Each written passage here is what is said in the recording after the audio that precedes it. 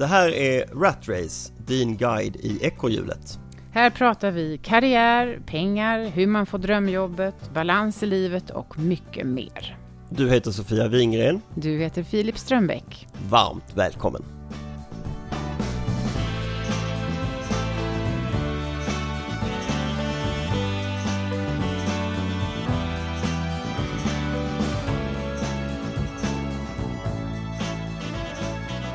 Tjena. Hej Sofia. Du har skickat mig ett sms. Du sitter för långt från mikrofonen tror jag. Jo, Ja. du har skickat mig ett sms. Ja, det har jag. Ja. Jag har skickat dig flera sms. Jo, det har jag gjort. Men jag ska plocka fram just precis det här. För jag tyckte det var väldigt intressant. Sa hon och drog ner glasögonen på nästippen. Ja, usch. Och sträckte armen långt ut i luften. Jag kommer inte... jag har blivit alldeles för gammal, Filip. Nu hittar jag inte heller smset. Men det här handlade ju om löner. Ja. Det handlade om det var en lönelista. Ja. Och vad var det för lönelista? Jo, Sveriges högsta löner. Nej, så här är... Det Jag var... försöka hitta den. Det var SCB-statistik publicerat i tidningen Chef där man kategoriserade chefslöner i olika industrier. Just det. Och skrev lite om hur det skiljer sig då. Hur lönenivåerna skiljer sig i olika industrier. Och bara för din vetskap så skickade jag inte det som ett sms utan jag skickade det på LinkedIn. Var det du gjorde? Ja, det var det jag gjorde. Så att du kan börja med att titta där istället. Ja. Men du, är det någonting... när jag skickade den här till dig, vad var din första reflektion då, eller tanke? Jag blev jättenyfiken. Ja. Ja, för jag tycker ju om att prata lön och pengar. Ja. Och det stod lönelista, cheferna som tjänar bäst och sämst. Ja. Och då var jag mest intresserad av de som tjänar bäst. Ja, det är man ju. Vem tjänar mest i din kommun? Ja, just det. Men, och då står det så här, 143 000 kronor i månaden. Så hög lön har de högre cheferna inom bank- och finanssektorn. Och då tänkte jag just så här att det stämmer ju inte alls. Så tänkte jag. Det här är ju så himla genomsnittsberäknat att det blev fel. Ja. Men det är väl så med all typ av lönestatistik. Okej. Men jag vill höra vad du säger här nu som erfaren headhunter på executive nivå. När du hör 143 000 kronor i månaden, så hög lön har de högre cheferna inom bank- och finanssektorn som toppar lönestatistiken bland chefer. Ja, vad säger du? Ja, men det är ju en ganska hög lön. Eller det är ju en väldigt hög lön. Ja. Alltså om du tittar på jämförelse och så. En minister tjänar ju inte ens det. Alltså en statsminister tjänar väl någonstans där, va? 140-150 kanske procent i månaden. Men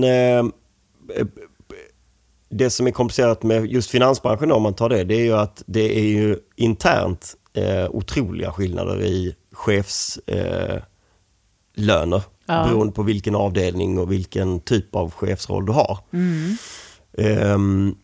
Så att det vore nästan mer intressant att se löneskillnaderna funktionellt än industriellt. Sen så är det skillnad i industri också. Du kan ju vara superhög chef på ett Sandvik och tjäna mycket, mycket mindre än en mellanhög chef i finansbranschen på rätt avdelning. Liksom.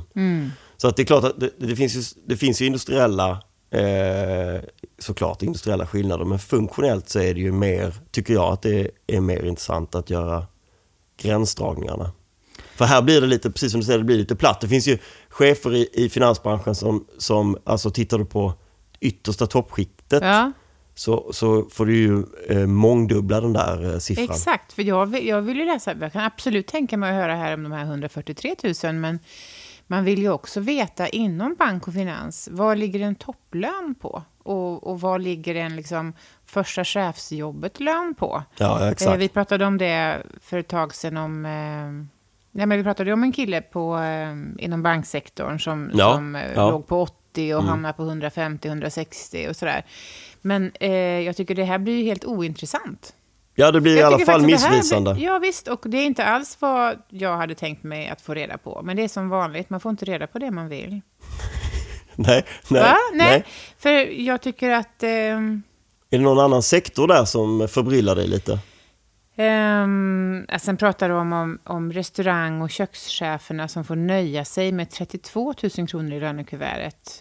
Återigen i genomsnitt. Och det blir ju också missvisande och stämmer inte alltid heller. Och jag är övertygad om att det finns de som har i den branschen som är chefer som har lägre än 32. Ja. Så jag tycker även där borde man få en mycket större spridning. Det borde vara en genomsnittlig lön och sen borde det vara de lägsta och de högsta. Då börjar man få en bild av hur det skulle kunna se ut och få en liksom tydligare verklighetsuppfattning och en mer sann bild. Alltså ska man använda sig av lönejämförelser när man till exempel ska förhandla sin egen lön eller om man är i en process att bli anställd någonstans och vill ha koll på, då är ju sådana här listor helt värdelösa. Då måste man vara mycket, mycket mer specifik. Mitt tips är ju att man LinkedInar, eftersom vi har så... otroligt generös PUL heter det väl, eller vad heter det? Vi har ju så mycket publika uppgifter på privatpersoner i Sverige. Så är mitt starkaste tips att LinkedIna den rollen som du ska är i process för och bransch. Så får du fram en lista på liksom 5-6 personer som har liknande roll i konkurrerande verksamhet eller i samma bransch. Just eller samma företag. Eller kanske till och med samma företag om det är samma position då. Och om du lyckas få fram att de har dessutom ett rätt ovanligt namn, då kan man hitta dem. Och man kan få fram de 6 första siffrorna i personnumret. Oj. Sen kan man ringa Skatteverket. Bara ringa dem? Då ringer man dem och så säger man jag vill ha inkomstuppgift på Sofia Wingren. Oj. Och som bor här och här. Då får man det. Då får man fjolårets inkomstuppgifter. Och på ett brev? Eller? Nej, du får det över telefon. Aha. Och då kan du, det räcker det med 5-6 stycken sådana löneuppgifter för att vara väldigt precis i var du bör ligga. Wow, det är ju helt otroligt. Gör folk så? Ja. Det gör folk? Wow, har du gjort så? Ja. Alltså jag har ju kanske gjort det av andra anledningar, men det är ett bra research. Verkligen. Alltså, och man kan utnyttja det om det finns. Ja, och då får man inkomst, då får man liksom man får klumpsumman, fast lön och bonus om den här personen har tjänat bonus också.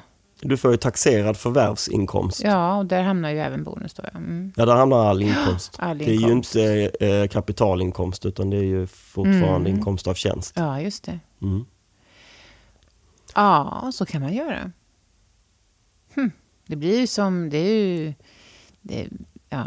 Nej, men det är kanske radikalt, men om man jämför med en sån här lista, den listan ska man inte tro på. Den ger dig ingenting när du ska gå in i en löneförhandling själv. Nej. För det kan skifta så otroligt mycket, men det vet ju oftast folk om också när om de är i en process där du har kommit till bitkarriären, då har du ju koll på. Men jag kan också tycka att det kan vara motiverande att få sanna siffror. Det kan vara motiverande att veta att nej, det ligger inte alls på 143 000. Det kan ligga på 333 000. Ja, exakt. Och det kan ligga på 60. Ja, men att du kan både ha någonting att sikta på eller känna dig nöjd med. Eller liksom. Så den listan tycker jag lämnar lite övrigt att önska. Var det Statistiska centralbyrån? Ja, men det var... jag antar att det var data från...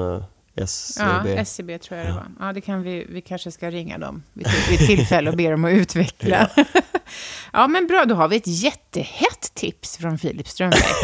Hur man tar reda på lön. Det är ju urspännande. Ska vi inte göra det någon dag? Ta reda på någons lön? Vi kanske gör det i något avsnitt. Kan vi göra. Storebror ser dig. Ja. Okej, men tack för det tipset. Då... går vi vidare i våran quest. Ja, det gör vi.